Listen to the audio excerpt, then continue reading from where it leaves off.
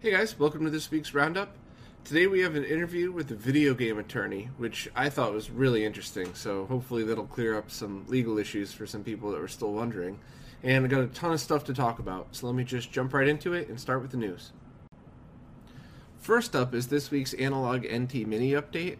Kevin has added the core for the Odyssey 2, or Odyssey Squared as some people call it. And he's also put up a PS2 keyboard adapter, both the schematic and he'll have one for sale soon, that will allow you to use a full keyboard on the console as well. The main reason for this is for game consoles such as the ColecoVision or the Intellivision that have the number pads on them. Rather than try to program some crazy solution for each console, you could just get this or make this adapter, and then just press the number button that corresponds on the PS2 keyboard, and that way you could use a standard NES controller to control most of these. So I think that's a great idea, and I think it's a fair thing too, because you can pick up a PS2 keyboard for a few dollars. And he's also not, he's giving you the schematic for free for the PS2 adapter if you'd like to make your own. So I thought all those are very cool updates, and I'm looking forward to see what he has next. Next, the Flashmaster Neo Geo Pocket ROM cart is now the desktop application for it is now going open source, which for most of us probably isn't a big deal, but if any of us are trying to make our own ROM carts, this would probably be a huge help. And also, they're putting it up on sale for 10% off. You just need to use a code that's on their website, and the links to both of those things are in the description for anybody interested. Okay, up next, I have a new GameCube plug-and-play HDMI solution. So this one is from Zelda X Pro, and this is just a prototype. So I'm not doing a full review, I'm just going to do a short review in the roundup because it is a prototype. But I definitely wanted to talk about it because when he posted on the forums about it, the forums kind of lit up and went, "Whoa, what are you doing? What are you doing?" And it's kind of fun that, well, not fun, but it's good that we're policing our own community, because there were a few times, in my opinion, that people were asking about things and we kind of just ignored it, and now they're all over eBay and they're not good. So this does not seem to be one of those, but I'm glad that people were cautious about it at first, because you never know what's going to end up for sale these days. But just a very quick rundown and a basic review. There are just PCBs on the outside which plug directly in. So you have the GameCube digital port and slides right in. And there's a lot more play than with the official GameCube cables, but not a tremendous amount. To the point that maybe just adding a little bit of rubber, on the top and bottom would solve the problem, or some kind of some kind of felt solution, just so that it has a more snug connection. Also, I don't know if you can see in the video, but it looks like the HDMI port is a little bit askew on the inside, and that's because this is still a prototype and it is held in with glue. So, glue Nazis, I guess, have fun, but this is not, you might not be able to see in the video, but this is not like some of the other bad solutions we've seen. Just a small amount to hold it in. Of course, small bolts on the bottom with standoffs and would not only make it look better, but it would be a better solution overall. And there is capped-on tape on the inside, which is probably just for isolation protection, which is fine. Tons of stuff come from the factory with that. And there's no wires at all in here. Everything's pretty solid. The only concerns that people on the forums had, there was a lot of constructive criticism. This could only ship in one mode. You have to reprogram it if you want to change anything, so to add scan lines or stuff like that. This is just a basic 480p output. You can't have any of those options. So maybe just by adding an IR receiver, you could have an on-screen menu. And also, there are pins on the inside of this connector. I'm trying to get the best angle so you could see it. But there were concerns that these pins might get bent and cause a short. And while it's definitely a possibility, in the minimal testing that I've done, so I've just basically unplugged and plugged it in a bunch of times, it didn't seem like that was the case at all. Obviously, there's always the small chance you could plug it in upside down. The two PCBs are different thicknesses, so, it's hard to plug it in upside down. But once again, adding a bit more rubber on each side would probably, or rubber or felt or some kind of buffer on it would probably be the right fix. So overall, I mean, my only real complaint about this is price, but once again, they're prototypes, so he had to pay a lot for them, I'm sure. But I think he was originally listing them at 140, and it's my personal opinion that if this was cheap, which I don't even know if it's possible to make something like this cheap, but if it was, I really wouldn't mind some of the caveats, like having the pins and having the glue hold it in and stuff like that. I mean, I literally don't think it's possible to make a $50 version of this. But if it was, I would be totally okay with buying it, knowing that it might not last as long as a newer or a more robust solution. But still, at 140, it's still cheaper than the GameCube component cables. And if you need 480p output, maybe this is the solution temporarily for right now. And I had tested it with the Game Boy interface at 240p. I tested it with 480i and 480p, and all of them worked. So overall, I'm glad I got to play with it. I still feel like it's a prototype nearing completion, but not completed. But I don't really think Zelda X Pro ever said it was any different, really. But it's got a lot of potential. So I wish him luck with the project, and I'm going to send this back to him and hopefully get a more final revision in the coming months.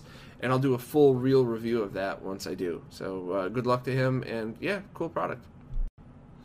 Up next, I actually think this is old news. I just kind of stumbled upon this the other day.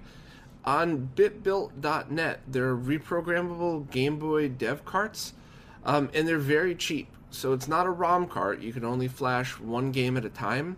But a 1 meg cartridge is $20, a 2 meg is $32.50, and a 2 meg with real-time clock is $45. So if you were looking for a very cheap way to just flash one game at a time, or more importantly, if you were looking for a way to test your own new homebrew ROM, this seems like the perfect way to do it. So I'll leave a link in the description, and like I said, I'm sorry if this is old news, but I'm just stumbling across it now, and I imagine it would be a big help to a bunch of us who are working on Game Boy projects. Next, the Wii U version of the game Bloodstained has been canceled. Bloodstained is from the Castlevania team, and they're calling it like the spiritual successor to Castlevania, and it is now going to be available on the Switch, but not on the Wii U, which kind of makes sense, I guess, based on how Nintendo's treating the Wii U as well. But the good news is that if you ordered a Wii U version, you're allowed to take the Switch version instead. And if not, you could get a PC, PS4, Xbox One, or Vita version instead. All you need to do is just go and make a change. You have to, or you could get a refund as well. But if you want a refund, there's an April 20th deadline. So there's a link in the description to this exact post for anybody that has backed the Kickstarter of this. And hopefully we'll get to see the finished version of this game soon. Next, there's another update to the Game Boy interface software. It adds a bunch of features, including rumble support for the low latency version, which seems to be the one that most people are using with their FrameMeister. Also, sorry to Extrems, I think I missed this one last week, so I guess this news is about a week late, but if you're using the Game Boy interface software for your GameCube, definitely update to the latest version and check out the newest features.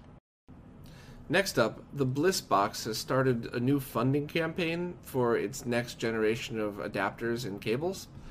So basically, the Bliss Box is a controller adapter that allows you to take controllers from most consoles and output them through USB to a PC or Raspberry Pi or certain other consoles that support USB input.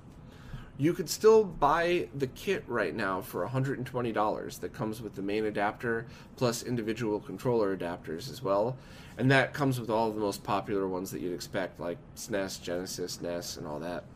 The campaign is for individual cables that are coming after it, as well as future funding of the Bliss Box itself. So I'm still a little bit confused as to how this is going to work, but I believe he still has some inventory left, and when that runs out, that's what this funding campaign is for the future of the device. So it's a little confusing when you read through it. I'll leave links to everything in the description. And if you guys are interested, let me know, and I'll get Sean, the creator, back on to talk to him about it. Or if maybe you guys will figure it out easier than I did, and all the information's right there. So let me know if you need more info, and if not, links are in the description. Next, I have a few updates from GameTech. First, he's currently running a pre-order on the next batch of Ultra HDMI kits. So if you need one of those, they should still be available by the time this video airs, but definitely jump on it because those things tend to sell out pretty quickly. Also, the last batch of pre-orders arrived and they were shipping this week.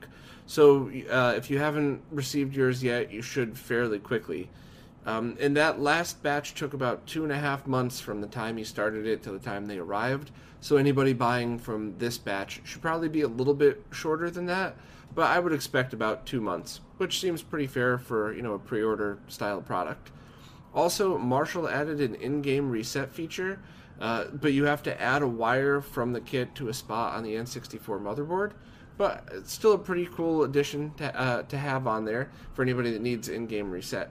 So once again, the link is in the description. So if you need an HDMI kit, definitely Ultra HDMI kit for the N64, definitely pick one of these up right away. Nintendo just issued a statement about the Joy-Con controller problem for the Nintendo Switch. And basically, it was a manufacturing issue that they've cleared up. If you need your Joy-Cons repaired, you have to send it back to them, I think. But which kind of sucks because that's the only way to control it. You can get a second set of Joy-Cons for $50 on Amazon, so I guess you could have a backup set while you wait, or you can get, maybe the Pro controller for it for what I think it's still $80. So it really stinks if you have a Joy-Con that's affected, but they did correct the issue. It won't happen in the future, supposedly, and there is a fix for it. So it's not the fix everybody hoped for, and me personally, even though I'm really not good at modding, I would still rather pop my Switch controller apart and, do some kind of basic mod to it rather than send it back to Nintendo and wait for them to eventually get to it. So I guess it's up to you, but the link is in the description for more information. Arcade Forge now has the full production version of the Pi 2 SCART available on their website. I showed it off a couple weeks ago, or maybe a few months ago now, and I had the prototype version that they were still working on, but now it's all finalized, and it's been working great for me. I guess the only difference between my version and the final is they had a few jumper wires just with taking care of some last-minute design changes, but the official version looks identical to it, just a perfectly clean board, and I've had great luck with it. So if you're looking for just a quick and easy SCART Raspberry Pi solution, this is definitely the one I recommend at the moment.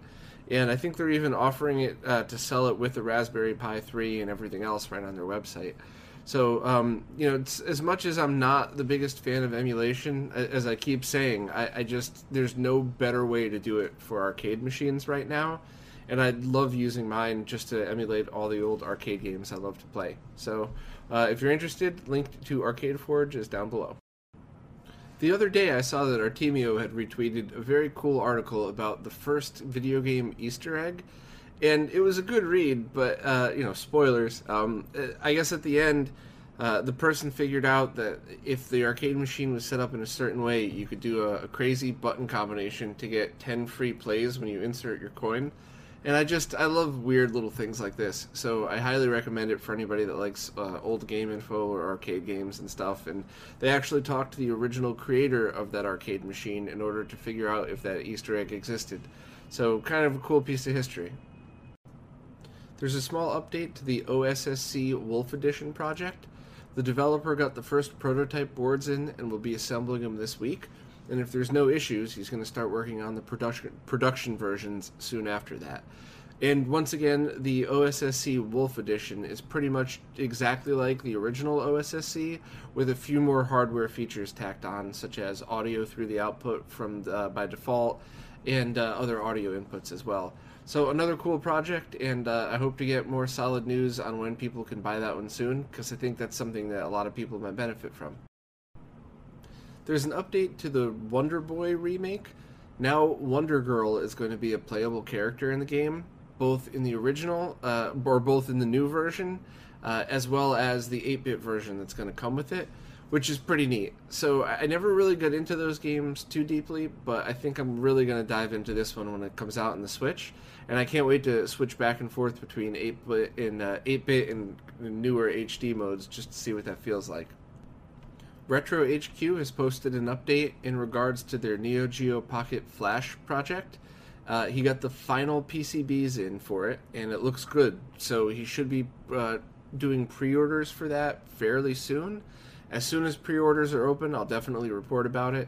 And it's pretty neat. So I'm sure it's going to work exactly like his Lynx ROM cart that worked perfect for me. And I love any time you could just dump a whole ROM set on an SD card and be done with it. That way, you know that you have all the games there ready to play. So if somebody says, hey, have you ever tried out, you could just pick up your console and start playing. So I'm looking forward to getting one in for testing, and I'll let everybody know when pre-orders are open.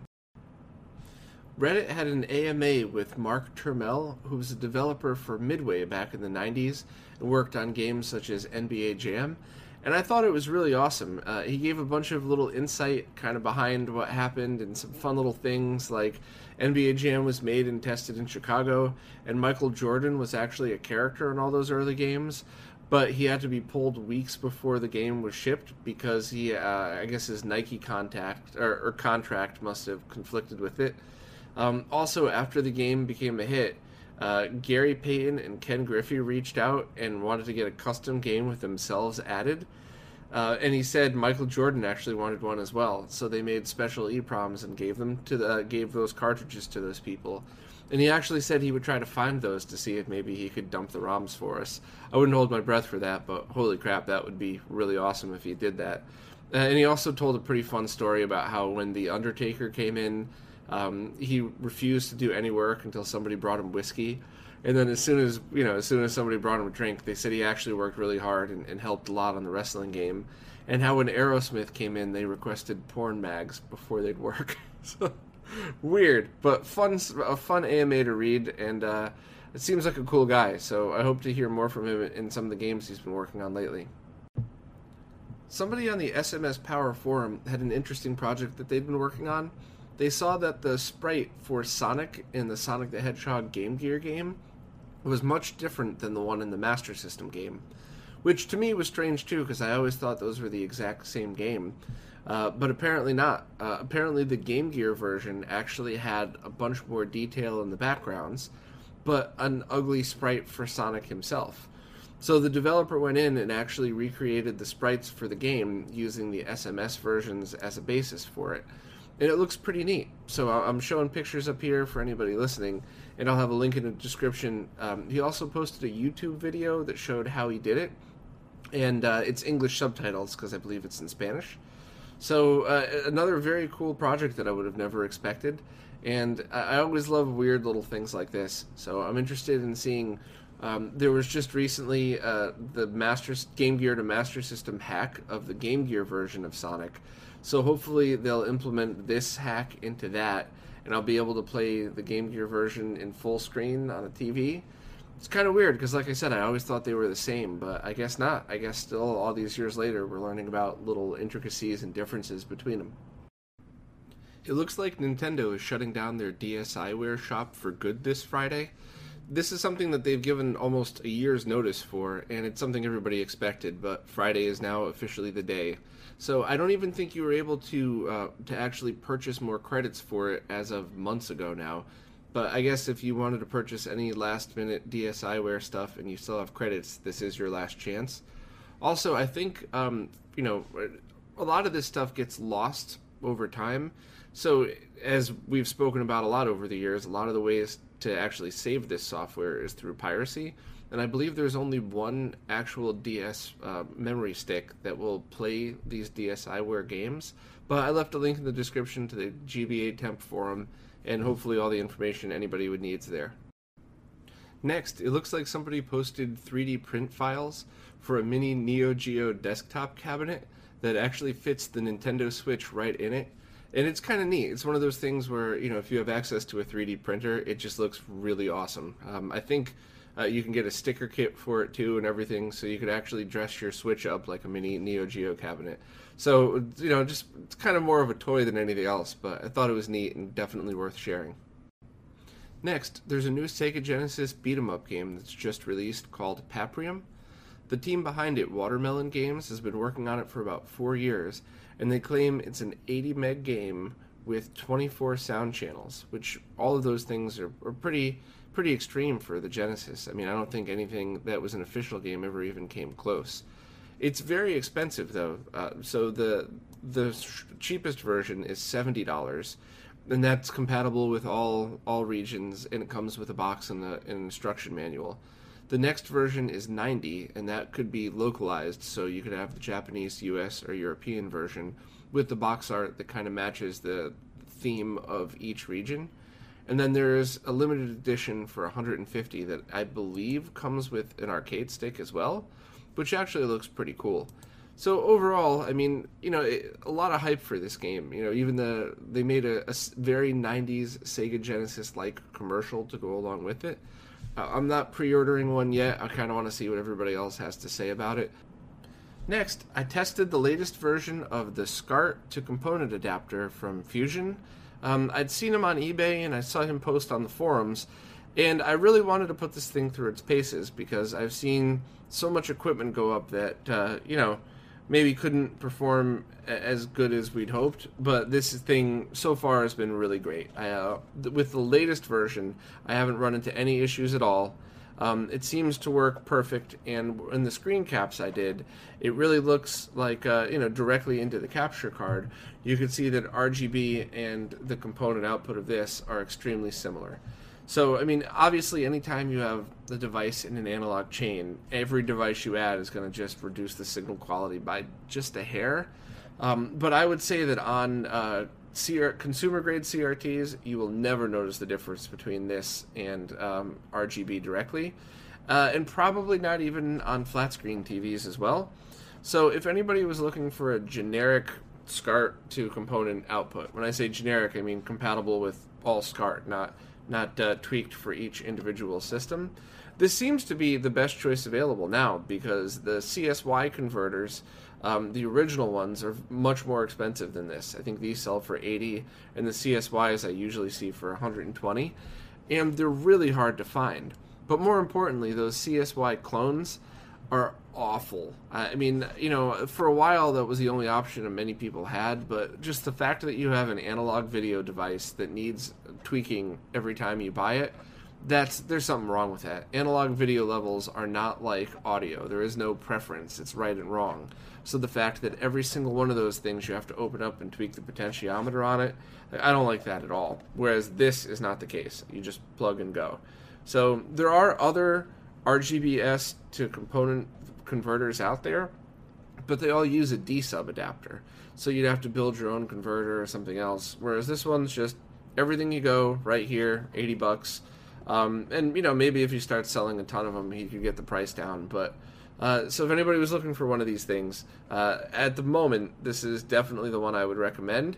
I sent it along to a few other people to test. I actually had a couple of them, so I sent the latest revision along to a few other people to really put it through its paces, put it under an oscilloscope, and I'll report back again. But as of now, it seems like a good solution, and certainly way better than those cheap, junky clone devices. So good job to Fusion for doing this. And lastly, I recently posted a video showing off the BKM68X board for the A-Series BVMs. So basically, if you don't own an A-Series BVM, it's probably not worth watching. But if you do, I just kind of go through some of the issues that it has and how to get it working. But basically, I'll try to make this as short as possible. So the D-Series BVMs support, D as in David, support all resolutions, 240p, 480i, 480p, 720p, 1080i, which is why they're widely sought after, because you could pretty much get any signal into that. Also, the input boards in back, because unlike PVMs, BVMs require their own slotted input card that you actually get the signals into it. They're fairly cheap. You can generally get good quality ones from Pat for under $150 that have cap replacements already done, and they work well. The problem with the A as in Apple A-series BVMs, they only made a very small amount of component/RGB input cards. So While the monitors themselves are kind of sought after because they're newer, which means the chances of you getting a newer CRT are better, you could only use it with SDI component SDI composite or S-Video cheaply. The card that you need, the input card that has RGB inputs on it, is that BKM-68X, and those go for an insane amount of money, at least $1,000, more than the monitor itself generally. So that's why I wanted to do a video about it, and that's why it's important. If, like I said, if you don't own an A-Series BVM or don't care, just don't bother to watch the video. But if you do own an A-Series, I would definitely check it out, because it kind of shows tips and tweaks and things you could do to make the signals more compatible. Okay, on to the Q&A stuff. First up, last week when I tweeted about the roundup, I guess somehow the Twitter link got messed up, which happens sometimes. The same copy and paste, the YouTube link works through Facebook but not Twitter. So somebody let me know and I just deleted and retweeted it. But the person who let me know just tweeted back, "Link is dead," and Badass Consoles tweeted back with this picture. And I know I'm a nerd. I know I'm just a cheesy nerd, but I thought it was the funniest thing on the planet. Because anybody who knows the whole chicken bit from A Link to the Past, so I'm sure a bunch of you are watching this going, what the hell's wrong with you? But there's at least a few of you laughing. I know Scott's one of them, so I thought you guys might enjoy that. Last week when I did the interview with Rob, we started out by doing a shot and cheersing each other, and I tried to do it in a bunch of different languages. A few people in the comments had actually told me that kanpai is cheers in Japanese. So I'd heard it before, but I had forgotten it, so now I will definitely add that one to my repertoire. So, kanpai. Next, Eric Hurley asked, when using a PAL GameCube and an RGB SCART cable, what should the sync be? The one Retro Gaming Cable sells seems to be sync on composite video, and there is also a C-Sync option, but it just uses a sync stripper and the SCART head. I've got a G-SCART with a sync stripper built in, so I assume it would be pointless to run two strippers in series. So, a few different things to answer about that. So, first of all, PAL GameCubes don't output C-Sync or S-Video. Your only choice at all is composite video. After that, if you already have a G-SCART switch, there's no point really in getting the sync stripper and the SCART head, because it's doing the exact same thing. The only thing that might be a help, and might be a small difference, is if you were to, if Rob somehow could put the sync stripper in the console side, or if you don't mind disabling composite video, you might be able to open up the GameCube, cut the composite video trace, and put a sync stripper there. And the purpose of that would be so composite video doesn't run alongside the different color wires down the cable, which is actually what causes all of that interference. So that's a bit of an extreme solution. Maybe Rob will get the cables with the sync stripper and the console end.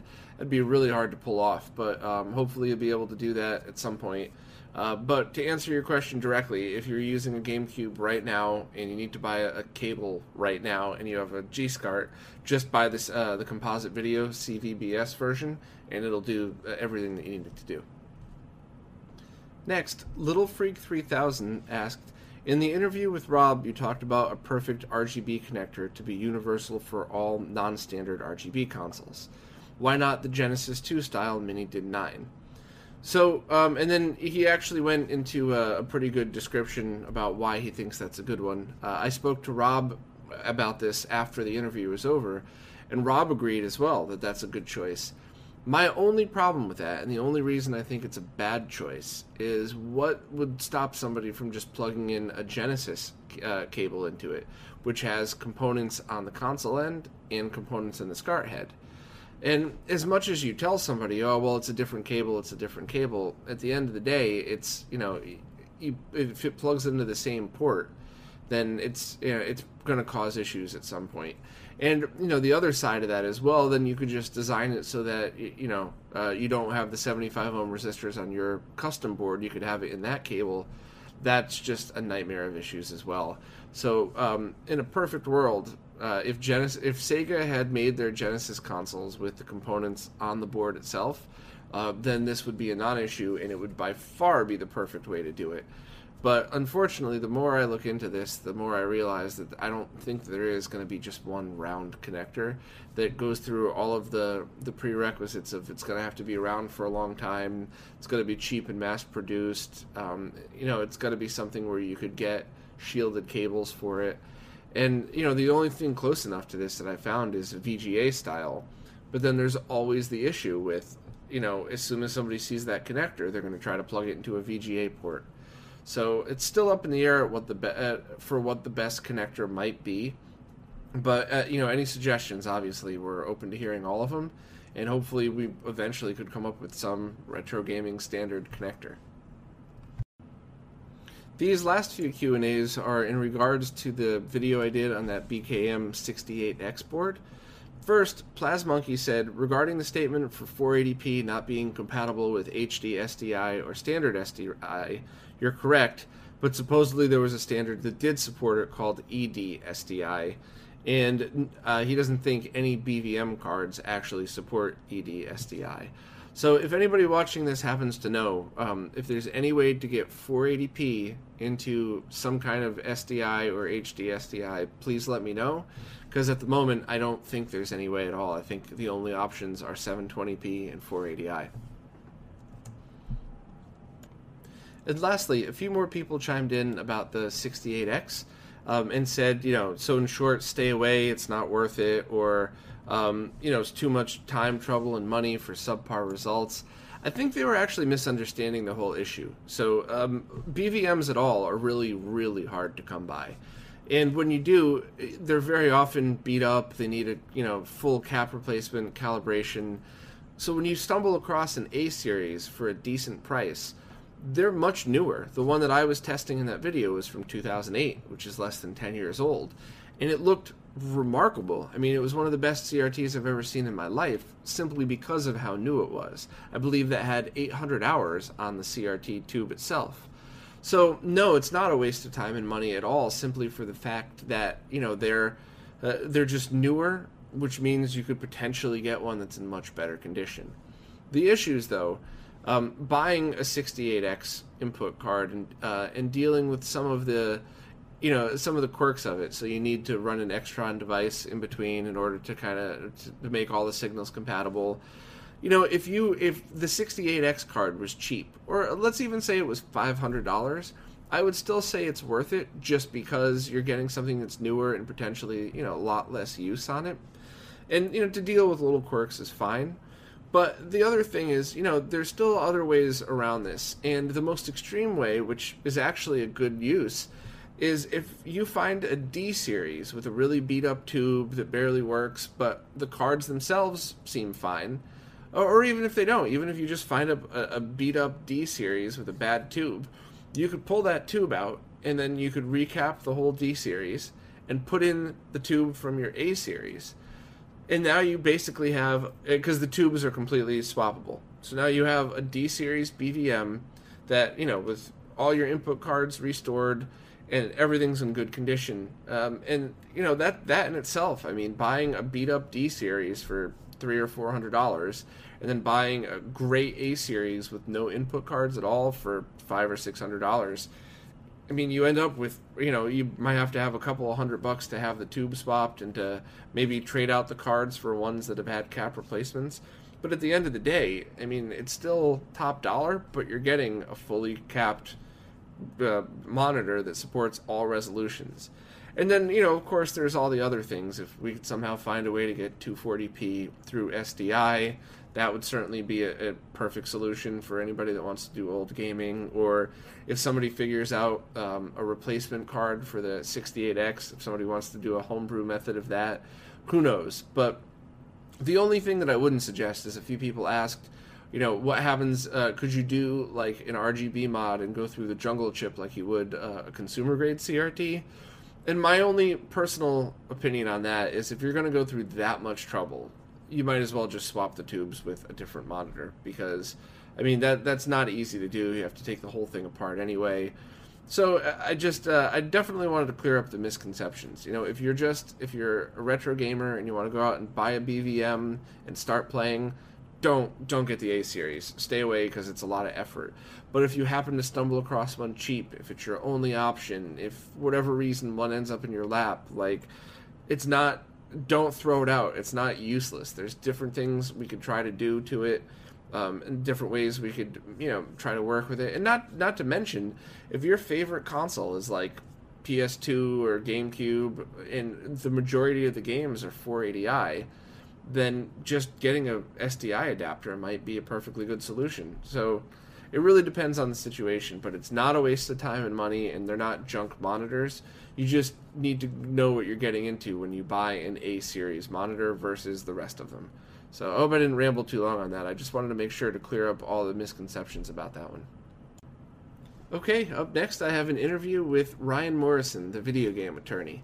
I had a lot of fun talking to him, and I'm really glad he took the time to do this because, we all know lawyers' time is very valuable and they get paid a lot, so to take time out of his day to give free advice to everybody was a really nice and generous thing for him to do. And he seemed like just honestly a cool guy and a fun person to talk to. So I really enjoyed the hell out of the interview. I hope all of you guys do too, and I hope we could clear up some misconceptions maybe that people had with different legal things in the video game community. But as always, any comments or criticism, please post down below. I love hearing from everybody. And I'll definitely leave a link to the Video Game Attorney's Reddit post, which had a lot of amazing information in it as well as links to his firm and him, how to contact him directly. So big thanks to Ryan, and I'll see you guys next week. Hey guys, I am here with Ryan, the video game attorney. How you doing, man? I'm doing well. Thanks for having me. I'm really excited to have you on for a million reasons, to share your knowledge with the community, and also because it's very rare that I get to talk to a lawyer preemptively. Usually when I do, it's talking to me about getting myself out of trouble I've already gotten into. So that's true with everyone in your industry. Usually you guys call us after something's on fire, when it's a lot harder to deal with and a lot more expensive to deal with. Yes, exactly. So I think most people watching probably know who you are, but just for the people that don't, would you want to just give a quick background and just kind of how you ended up where you're at? Sure. So my name's Ryan Morrison. I run a law firm. Sorry, getting over a cold from GDC and PAX. Run a law firm in New York with my partner, Michael Lee. We work primarily in video games, but we do digital entertainment. So it's Twitch, YouTube, it's esports. But we certainly started in video games, and a lot of what we still do is game dev related. We help everybody kind of go from hobbyist to professional. We help you with your trademarks, your contracts, make sure everything you're doing is the right way so you don't have to call us when there's a problem later on. Mm-hmm. And that's where we kind of made our home in the industry. Gotcha. So when you were a kid, were you into video games and then got into law, or did you always kind of, did you watch Law and Order and want to be a lawyer, but then also loved video games? Like, what made the connection? Yeah, actually, we get asked that a lot, and it's funny because I didn't know video game law was the thing when I started. It kind of wasn't a thing when we started. There were a couple people working in it, Tom Biscaglia for one, Jim Charney for another, Gregory Boyd, but there was a handful of people kind of doing the entire industry. And I went to law school for criminal law, of all things, and very quickly realized that's not what I wanted to do. Litigation's not like they make it look on TV. No, it is not. And to this day, I have not been in a courtroom as an attorney. It's just not the kind of law I do. We do a lot of transactional. My partner is the litigator. I do the transactional side usually. And while we both dabble in the other, just this industry as a whole doesn't see a courtroom much. It's nice that most of what we can do gets solved outside of it, whether that is through minor or different courtrooms like the USPTO with trademarks or whatever it might be. But no, yeah. So I grew up quite a nerd, though. I grew up playing, literally name it. I spent every hour of my waking life playing games as a kid. Besides hockey practice, I would come right home and play EverQuest, and then I would got addicted to Final Fantasy 7 through fill in the blank. And you name it, I played it. That's awesome. That's awesome. So the one question that I get more than anything else, and I would love to hear your, what you have to say about this, is, are ROMs illegal? And we're most specifically talking about ones from the consoles of the 90s, not a console produced today. I think it's pretty freaking obvious that if you download a 3DS ROM, that's something that's still being sold, that there's no gray area. You're stealing. So Well, there's no gray area for either. They're yeah. both absolutely entirely the same. They're not legal in any capacity. You're not allowed to distribute someone else's IP. I've heard every theory in the book as to why it's legal. It's not. Do I agree with it? It doesn't matter. People always get mad at me for my answers. My answers are the law, not necessarily what I agree with. So, Mhm. taking my personal opinions aside, no, it's not legal to distribute or sell ROMs, even if the game is abandoned or whatever else. If you want to have your own personal backup for some ROMs, that gets a little more legal depending on if you own the game in the first place, how you got that ROM, et cetera, et cetera. But certainly the distribution of ROMs is not legal in any capacity. Gotcha. So that's exactly what I've always kind of thought on it. The only thing that I've always kind of said is, of course, Frank Cifaldi just did that big talk about how the pirates are actually the ones that seem to have been preserving video game history. And while he still very much gets a lot of slack for it, a lot of these early '80s and early '90s games would have completely disappeared, especially the unfinished stuff that never went out. But the analogy a lawyer gave me a long time ago when I was talking to we were doing home theater distribution stuff is, technically if I buy a Blu-ray and I rip it to my hard drive and I watch it, that, at least at that time in life, that they said was illegal. They said you're not supposed to do that. But they were also told that if I did that personally, no one's going to come after me for it. Not only because they wouldn't know, because it's a waste of their time. However, as soon as I take that copy and sell it, upload it online, and do something where I'm now just giving away something, that's when, red flags definitely come up. Usually starting with cease and desist, anywhere up to fines immediately. And we see cease and desist a lot less frequently now. Now, normally they come for your house right away because they're kind of sick of it. They realized we can send cease and desist forever, but everyone in the industry then just says, "Oh, we'll just do this till we get a cease and desist." So now they don't owe you a cease and desist. That's a legal courtesy. That's not a legal necessity. And we've had plenty of clients who are now quite literally homeless or lost their families or their entire livelihoods because they were uploading something like ROMs. It's not a lighthearted thing anymore. It's potentially very life ruining. And that example you just said is exactly right. More so even nowadays, but just replace the word Blu-ray with video games and it's the same thing. So I know obviously you're not allowed to talk about your clients, but would you be able to give a general example of what happened that caused somebody to get hit so hard that they lost their house? Sure. So, one example that is a little public, I can't say who it is, although they've talked about it publicly quite a few times on Reddit. Basically, they were making and this is a piracy example. There's worse examples for just trademark and copyright infringement or whatever you might want to get into. But what he was doing was quite literally running a ROM website, and the website was making a ton of money off advertising and things like that, and it became his full-time job. He was running a ROM website. He was also doing some other things on there, but what actually destroyed him was the ROMs. It wasn't the movies he was distributing or anything like that. I think he even had music on there. He could have got hit a million different ways, but the game companies are the ones that came after him, two in particular. And they basically said, you can sign this, you can pay us X amount of dollars, a life-ruining amount, or you can pay us a tenth of that and sign this summary judgment saying a consent judgment saying that you are wrong, you're admitting you're wrong, and this is illegal. Now that consent judgment won't hold up as precedent in an actual courtroom, but you guys don't go to court. You guys don't have the $100,000 to defend yourself usually. Mm-hmm. So instead, they take that consent judgment and they put it in all their future cease and desists. And those cease and desists again now come with take down this website, show us your bank account, show us every dollar you've made, and give us $200,000, whatever it might be. And that all together is not something that anyone running a ROM website is going to want to deal with. Right. So that's not even something I considered before, because when the times that I've distributed ROMs, there have been things that are out of print. It's to collectors, to people I know own the game anyway, and I don't. My website doesn't have ROMs on it. Period. Right. So I don't even have to worry about this. But I never looked at it that people were making a living off of that, because I very often defend people who save these ROMs, and especially the ones that do it for archival purposes, but they don't host them on a website. It's kind of privately no one's doing it for archival purposes that also is running ads on the website and making a living off it. Right. That's where I don't feel bad for them anymore.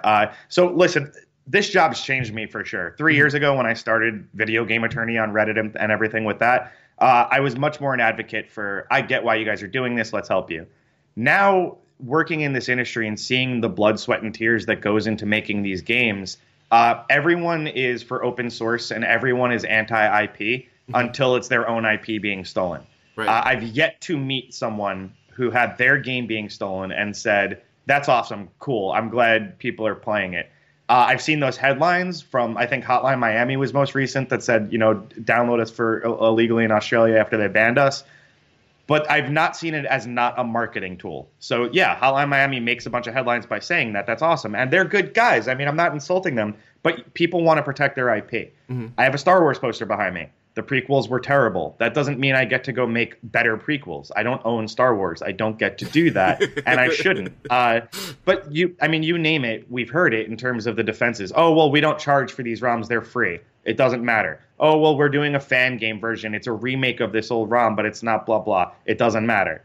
It's just, it's so outrageous, the bad law that gets passed around Reddit and other communities, and then people, it's like what Trump does. He makes up something, people repeat it, and then he cites those other people repeating his own nonsense as if it's fact. Yeah. That's what the online community does with ROMs and things like that. They'll say, oh, well, as long as you my favorite is it's more for mods, I guess, but it's you need the base game to load this, so I'm allowed to do whatever I want to it. No, that's not how this works. It doesn't matter if you own the legal copy. So that's actually something that I have always gotten conflicting information about, and I honestly don't know. So if, like, some of my favorite things on the internet are Super Metroid and Zelda hacks that fans have done, and that's exactly what they've said. Here's the IPS patch for it. It has no Nintendo IP in this patch at all. Is that still illegal to distribute? Yeah, 100%. Go look at Project M's website. Mm-hmm. They were a mod for Smash Brothers, and it's 100% illegal. You're not allowed to do that. You will not find a lawyer who disagrees with that. Is it morally right? Maybe not. I mean, I'm not arguing the philosophy of it or the policy behind it. I'm telling you, though, you are not allowed to do that. That is every single EULA that exists says you are not allowed to do that.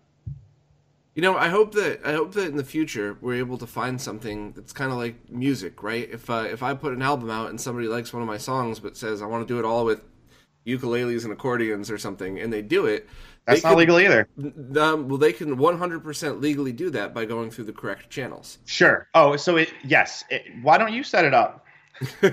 I mean, seriously, the guys who set it up for music are not they're not government bodies. It just would take a true archivist to say, I do want this to work. So what? And to elaborate what happens in music, the proper channels are basically I can go cover any song I want as long as I pay the correct body that will basically reimburse the artist for that. Right. So if games do that, it would be incredible. I agree with you. I would love to see.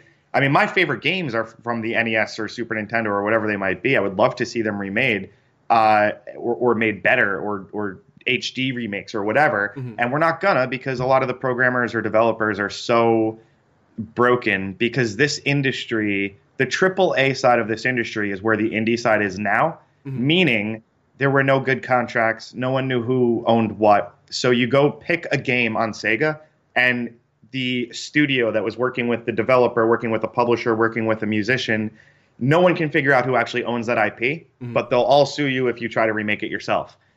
So it's a mess that we'll never see a lot of our favorite games remade, and it's just a sad truth.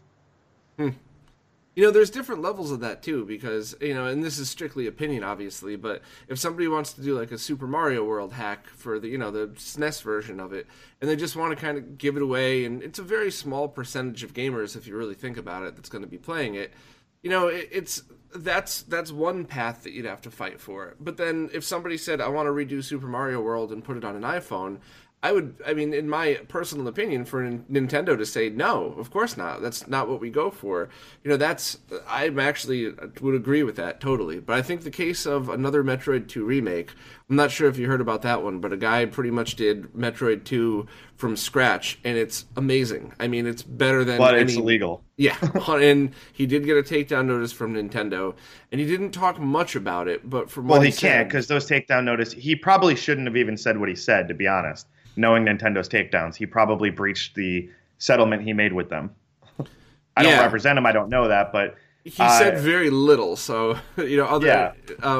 And I kind of always wondered what happened. Was it just Nintendo saying, look, dude, no way, you got to take this down, and we'll leave you alone, or was there more behind the scenes that he's not even allowed to talk about? Well, I mean, just pure speculation because I don't represent him, but I would say the way this normally works, and not Nintendo. Nintendo gets a bad rap for some reason as the most litigious company. They're not. I mean, Sega gets hailed as a savior of everything. Go try to make a Sonic remake for the iPhone and see what happens. I don't understand where the internet kind of made those two parties, one evil, one good. It's just completely inaccurate. Sega sends out just as many cease and desists.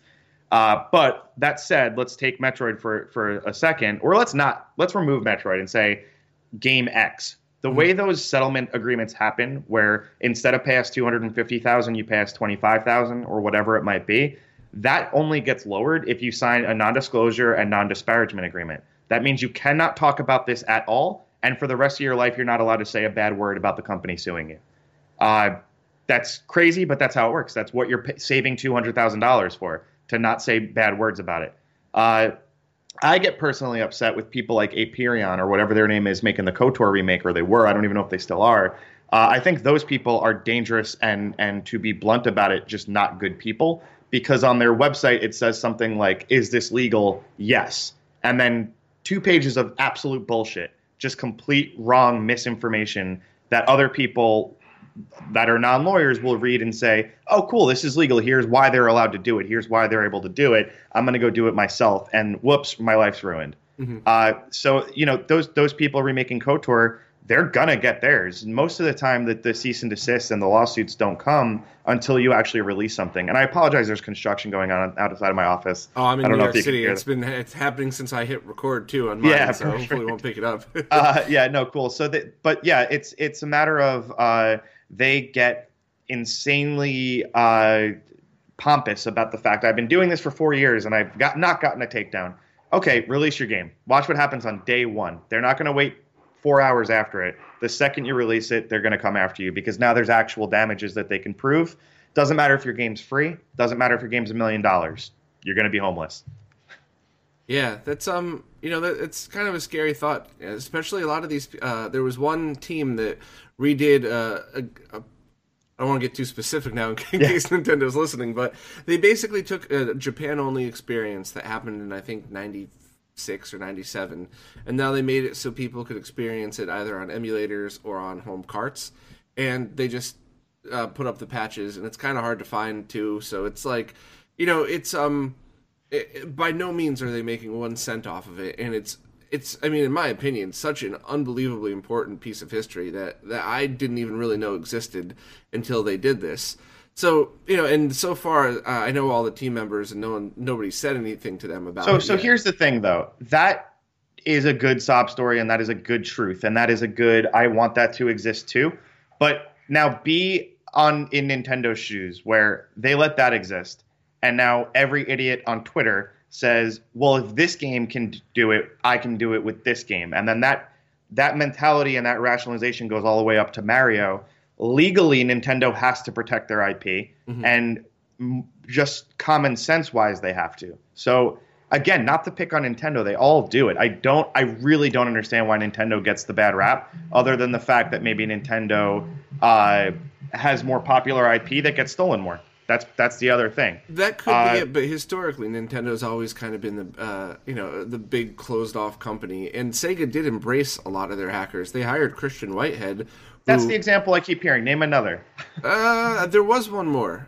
Okay, they fine. Worked with Wonder Boy and Monster World team. I think they openly embraced those guys. I think I might be getting that wrong, but there was more than one. So it's possible, but let's be totally. And I'm not anti-Sega and pro Nintendo. Nintendo messes with my clients more than anyone, but it's because of what I'm about to say. Name 5 Sega properties that are going to be ripped off and redone, and then name 5 Nintendo ones. You could name 5 million Nintendo ones before you get to your 10th Sega one. Yeah. That's why Nintendo has to do this more. Legally, they have to police their IP. Really, what Sega titles are you going to remake that are going to be so good? I mean, how many Sonic fan games do we need? You take Nintendo, though, you have Pokemon, you have Mario, you have literally an endless list of great sought-after IP that people continually try to remake and redo, and that's why Nintendo has a basically a policy of we're not going to talk to you, we're going to sue you. Sega has that same policy unless it gets super popular on Twitter or Reddit, and then Sega gets to say, hey, we're relevant again. Maybe someone will buy us. Maybe we'll finally be allowed to exist. It's all marketing. If you think that Sega is just, if you think you can go back in time to the height of the Genesis and use today's technology, do you really think Sega would be hiring all those hackers and letting people do stuff? Not a chance, because they were still on top of the world then. Now they're nowhere near it. They're not even on our world anymore. So they're like, thank God we're relevant. Please remake our stuff. Let's make this exciting again. Nintendo, they're fine. They don't need your remake of Metroid. They just don't. And as much as I want to see it too, there's no legal argument for it. Gotcha. So, is there a statute of limitations for games then? So, if there's a game from 1975 that no one's touched before, but it hasn't been, the original content owner hasn't released it to the public, is there some kind of statute of limitations where we? Yeah, but you're not going to like it. It's 70 years after the author dies. Gotcha. So whoever made that game, when they die, 70 years past that. And then if the game is actually owned by a company or something like that, our grandkids won't have the right to do it. It's just going to be there forever. And then even worse than that, trademarks, which protect the title. So if you want to call your game Metroid anything, Metroid's a trademark for the Nintendo company, and that's perpetual. So that's forever. And as long as it's in commerce in any capacity, it's forever. You can claim a trademark's abandoned after 3 years, but you're not. It's not a fight that I'd want to be on. The best defense you have is actually, I don't even want to get into that because it's such an exception to an exception that I don't want anyone listening to this to try to rely on it. I would rather to cure the untruths out there that it doesn't matter if your game's free. It doesn't matter if you own the original, and there is no way to distribute ROMs or mods or remakes that is legal. There's just not, unless you get a license. And licenses are not impossible to get. If you have a really good idea or you have a really good remake for a dead IP, call the company and see if you can do it. Sometimes they'll work with you. Even Nintendo.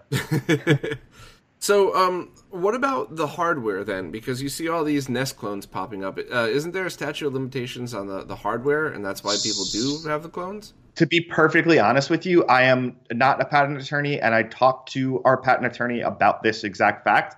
And I felt like how I talk to everyone about trademarks. Like my eyes glossed over. I couldn't really follow it. It's such a high level conversation about the actual science behind the things and what is protectable under a patent and what is not. The short answer is yes, there is a 20-year protection on patents, which we are passing with most hardware now, from the original generation anyway. So yeah, the original NES is arguably not under patent anymore. But again, I'm not a patent attorney, so I don't want to black and white that. Right. Because, the very fact that you could buy NES clones in America on Amazon and Nintendo's not swooping in and suing them probably means that's true then, the 20-year patent thing on that. To a degree, yeah. And then the other thing you have to keep in mind, though, is trade dress. So Nintendo still owns the trademark or the trade dress to what an NES looks like. So you can do a clone. It can't be the exact same look and feel of it. Right. That makes perfect sense as well. So then, would ROM carts be illegal? The devices that allow you to dump all these ROMs on older hardware. So if you are they sold with ROMs on them? No. Then probably not. I mean, a tobacco pipe's not illegal until you put weed in it.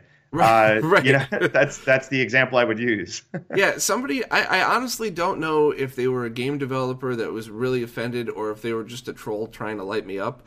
But somebody was just nonstop posting on my review of one product and basically said that, just by reviewing something that allows you to have these ROMs on it. I actually saw that guy's an idiot. Yeah. You're allowed to review whatever you want. You can go review weed if you want. Yeah, exactly. And and the fact don't do that though. Don't rely on that as legal advice. Disclaimer. Don't start your YouTube marijuana channel and call me. Right, unless you're in California or Denver, right. Or one of those places now.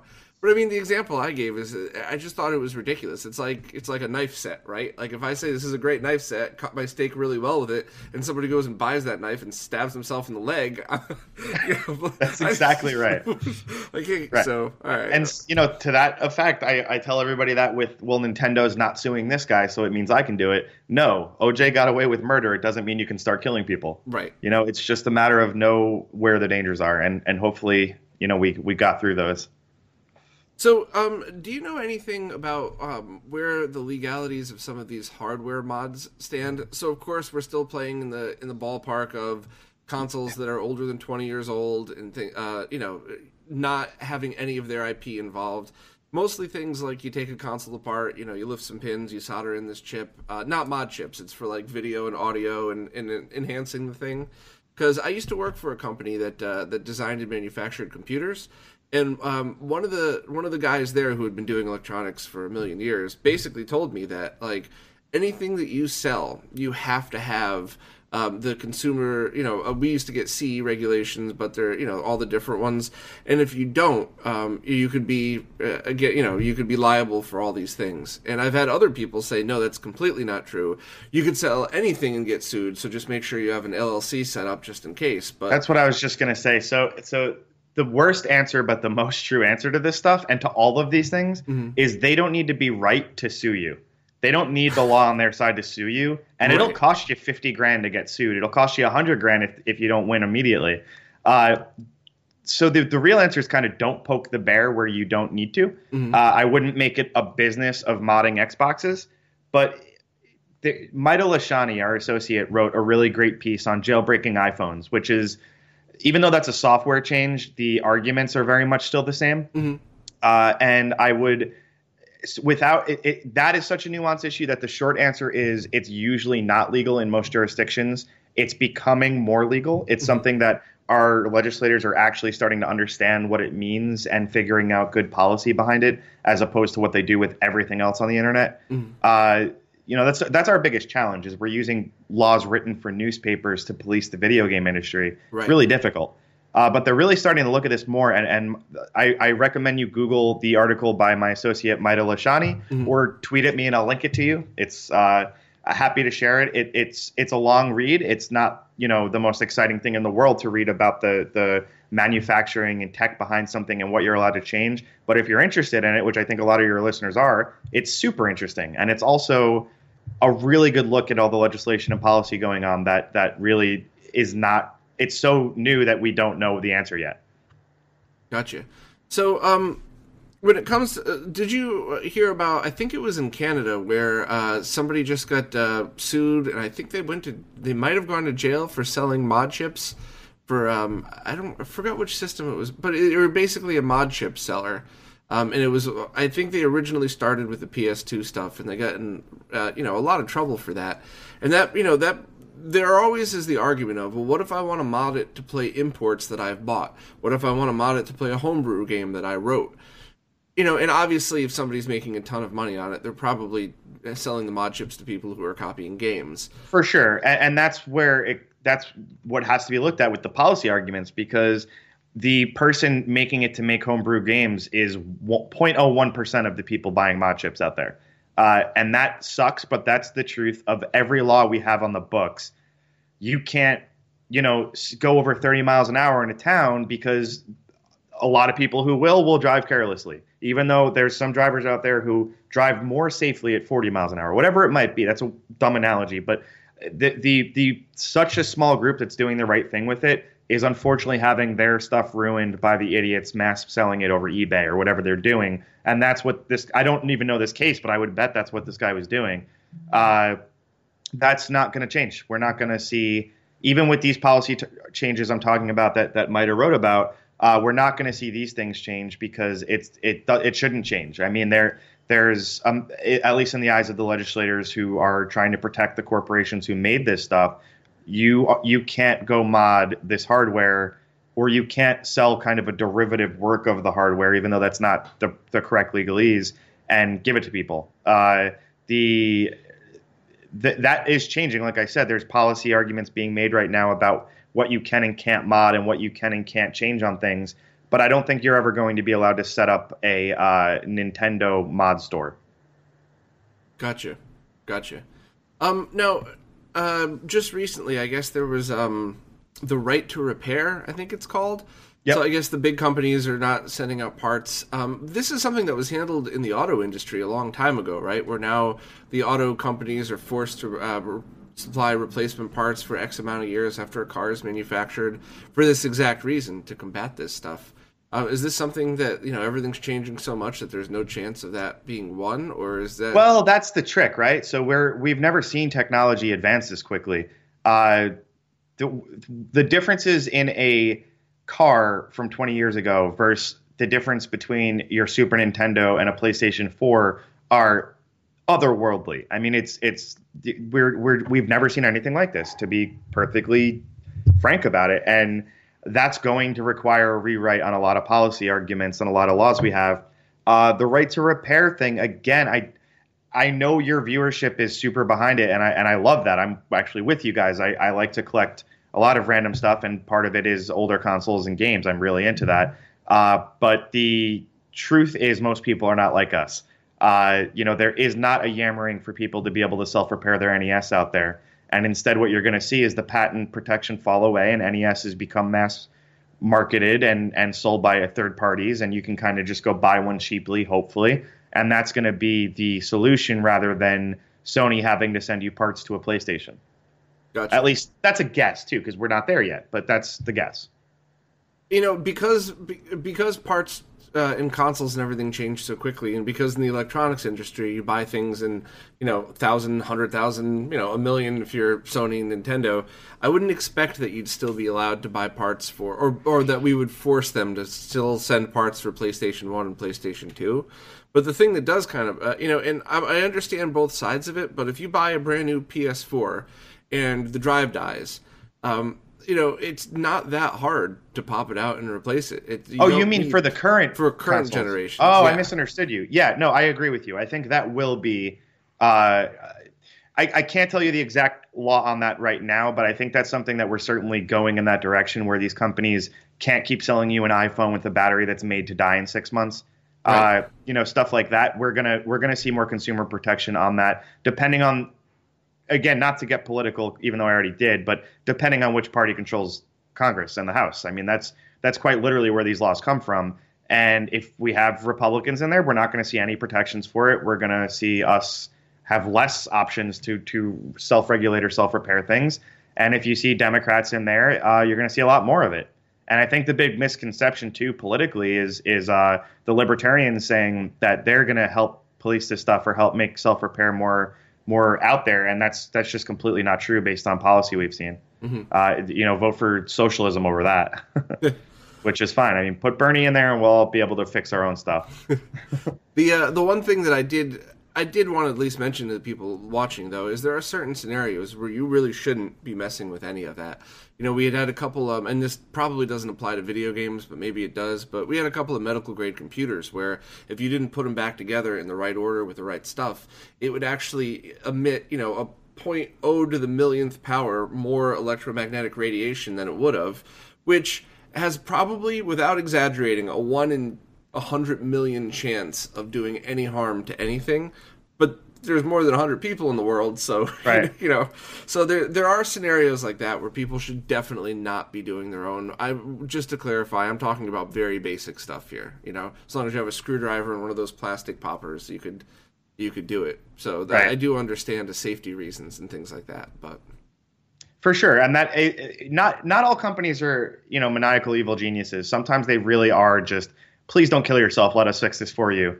But I agree with you. Like replacing the screen on an iPhone takes 4 seconds and 12 cents, and it'll be a month-long process if you mail it in to get repaired that way. Right. Yeah, and the fact that a lot of these places don't repair anything anymore. Like I just ran into this. If you drop your Microsoft Surface and crack the screen, there is no place to get that officially from Microsoft to get that repaired. Your only option is to trade it in, and they'll give you a refurb. Yeah. So, and there's people lose their shit about that, because if they have something that they kept in perfect condition, how do they know where that refurb has been? How do they know that's not a beat up thing that, maybe it's got a shiny new case on it or something. So I do completely agreed. understand that. I think anybody that's ever dropped their phone has been through that before as well. Right. So. No, absolutely. So somebody emailed me a question the other day, and at first I kind of laughed it off, but then I started to wonder, how much merit it actually had. But they said they wanted to start an Instagram account, basically just about video games in general and the new things that are out. And they said they're going to be taking a lot of pictures of like amiibos and Nintendo, basically Nintendo IP. And they said, is that legal? And my opinion is, my perception on this was, if something's in public, of course you could take a picture and stick it on Instagram. But is that wrong? Is that wrong is a weighted question, because again, you have to look at the total picture. So what are they doing? And this, Jesus Christ, the crane just went crazy there. The whole picture is, what are they doing with that picture? What's it linking to? What's it leading to? Is this to help people do self-repair, or is this to get them to their repair store and sell them a part, or whatever it might be? The whole picture does matter here. So the guy selling mod chips, we're not arguing, is it okay to sell a mod chip to someone, or is it okay to have a mod chip? We're arguing that guy's specific case. And that's the most dangerous part of the internet right now, is that people take a specific case as if it's case law for everyone and everything having to do with that one subject matter. That's the opposite of how the law works. The law looks at everything very specifically. We're as lawyers not even allowed to give out specific answers in a public forum, because they don't want the public thinking that the answer to a specific fact pattern has anything to do with something slightly different. So even just, I would have to see that picture before I could give you an answer. It's that silly. But that's where we're at. That is pretty crazy. I think, at least in the context of what this person had asked, I mean, I get the impression he's going to be walking around and, hey, look what I found at a game store. Oh, hey, look what's up at Walmart. So he's not taking anything apart or anything. I mean, that's public. You're in public. You're allowed to take pictures. That's fine with the disclaimer, nothing's ever fine, and we're all going to get sued into death. Right, yeah. Yeah, somebody said something to me years ago, a lawyer friend of mine, that remember that anybody could sue anybody for any reason at all. The only question is if they're gonna go anywhere with it. So if somebody really wanted to freak out, and they could say, well, I think that might be threatening my company's IP, whatever else, you might actually end up in court for something if it's if somebody felt strongly enough about it. That's the beauty. I mean, it goes back to, you don't have to be right to sue someone, you just have to be pissed off. Yeah, there you go. So for people that run into any of these things, what happens if you don't have any money? Can you just show up at court by yourself and cross your fingers? Yeah, I mean, cross them really hard. It's a really, really sad thing, but the truth is the justice system is not for people without money. If it's criminal and you're actually looking at jail time, they'll give you a lawyer. Mm-hmm. If it's civil and you're going to have an almost worse situation, like losing your house or your bank account or your family or your job or whatever, you don't get a free lawyer. And you have to figure that out. And, the chance of it going to court, impossible. I think reality is most of the companies suing you are going to look at it and say, let's figure out a settlement that makes sense for this guy's specific situation. Let's hurt him so he doesn't do it again, but let's not kill him. And that's the usual norm. And what you can do is you can reach out to us. I mean, if big evil corporations coming after you, we've made a reputation and a career off helping them for free. I know not everybody has money. I have a green $8 shirt on. We don't. I drive a Kia. We're not here for the money. We're here because, despite all my warnings and my sternness on this stuff, we really do pride ourselves on repping and helping the little guy. My partner is the best litigator in the world, and we're here to help you when things go awry. If you make Mario 2 the Marioing, we're not going to help you with Nintendo. But if you do something that really was not wrong, message us. We'll help you. We really will. Cool. That's really nice of you guys, and it's good to know that there's at least people out there giving information. I guess one last question I have is that do they still do like I don't know what I was gonna say group suing, but it was 12 years ago, so I'm way past the statute of limitations. So I got something in the mail that says class actions. Yeah, I bought something that could possibly be used for decoding DirecTV channels. It could also actually be used for PC Engine games, a lot of other things. And, you know, of course I was experimenting with that. I was a nerd and I was like 19. You know, why wouldn't I want to mess with everything? Right. And the lawyer, or the letter I got said that, you know, we bought the company that sold these things, which means we now own all of their books. So we have proof that you bought it. Pay us $3,500 right now, and it'll go away forever. Or you say no, and we'll sue you for the full $100,000 and take it to court. So I brought it to my lawyer, who basically was like, "Fuck off." Yeah. Wrote the note, said, you know, don't ever contact my client again. There's no proof that he even received it, let alone, you know, anything else. That's the right answer. And what he actually said was that those companies will do that, and they won't go any farther than that letter until they reach a point. So if everybody sticks up the middle finger and walks away, then they're done. But if enough people pay that $3,500, that goes into a bank account that says, hey, now we have a budget to sue all the worst offenders. And sometimes that budget's 10, sometimes that budget is for 1,000 people. There's a website that I can't believe I forget the name of right now, but it was doing that with images, stock photos on websites. So they would send you a letter saying, pay us $6,000 because you use this picture that we own. They didn't own the pictures, or they would very loosely be affiliated with the photographer or whatever it might be. It was a scam, and they would never actually sue you. They just said, pay us $6,000 and we won't sue you, or you could ignore this and we also won't sue you. But enough people paid, and some of the people started talking to real attorneys, and those attorneys said, holy hell, this is crazy, as I would have said if I got that letter from your guy. And they got countersued. And yeah, I mean, that's ridiculous. I mean, if what you're saying is how it happened, that's ridiculous. That's when we get Reddit and Twitter to light that company on fire. Because that's what's nice nowadays. We have the internet and social justice, and not social justice warriors, but we can be social justice mages. Really, I mean, that companies don't like the bad PR. They don't like their top SEO to be, this company sucks, look at the scam. So if enough people are getting screwed over, and it's screwed over as traditionally they would have gotten away with it 30 years ago, they can't anymore. So that's why that I don't run into that as often as I did in like 2001 or something versus now. Sure. It's because there's such a huge platform for people to communicate with each other. Because now when you get that letter, the first thing you do is you Google that letter and you see how many other people are worried and freaked out about it, and it all of a sudden turns into a thing. They don't want that. Interesting. Very cool. Yeah. Well, I mean, I know you're a busy guy, and I really appreciate you taking the time to do this. No, it's my pleasure. I for everybody watching, I've had to reschedule 3 times now, and I'm the hugest jerk in the world. So I appreciate you accommodating my schedule. Not a problem at all. Is there any last piece of information, something that I didn't ask that you wanted to get out to everybody who's listening? Yeah, if you're doing something, talk to a lawyer. If you're starting a business, talk to a lawyer. It is free to talk to most lawyers. They will give you a free consultation. And even after that, if you're starting a business, there's a lawyer in America you can afford. There are ones that will do it for very cheap or help you for whatever. And there's ones that are very expensive for when you start making a ton of money and you want kind of that next tier protection. But very much just have a lawyer and an accountant and know what you're doing. Yeah, I actually, I probably should have mentioned this first, but when you posted that thing on Reddit that kind of just went through little steps to go do, and I'll link all this in the description, by the way, for anybody listening, but you posted your basic pricing structure, which of course is going to be different for everybody else, but you gave, you know, and what the prices you were charging were absolutely fair.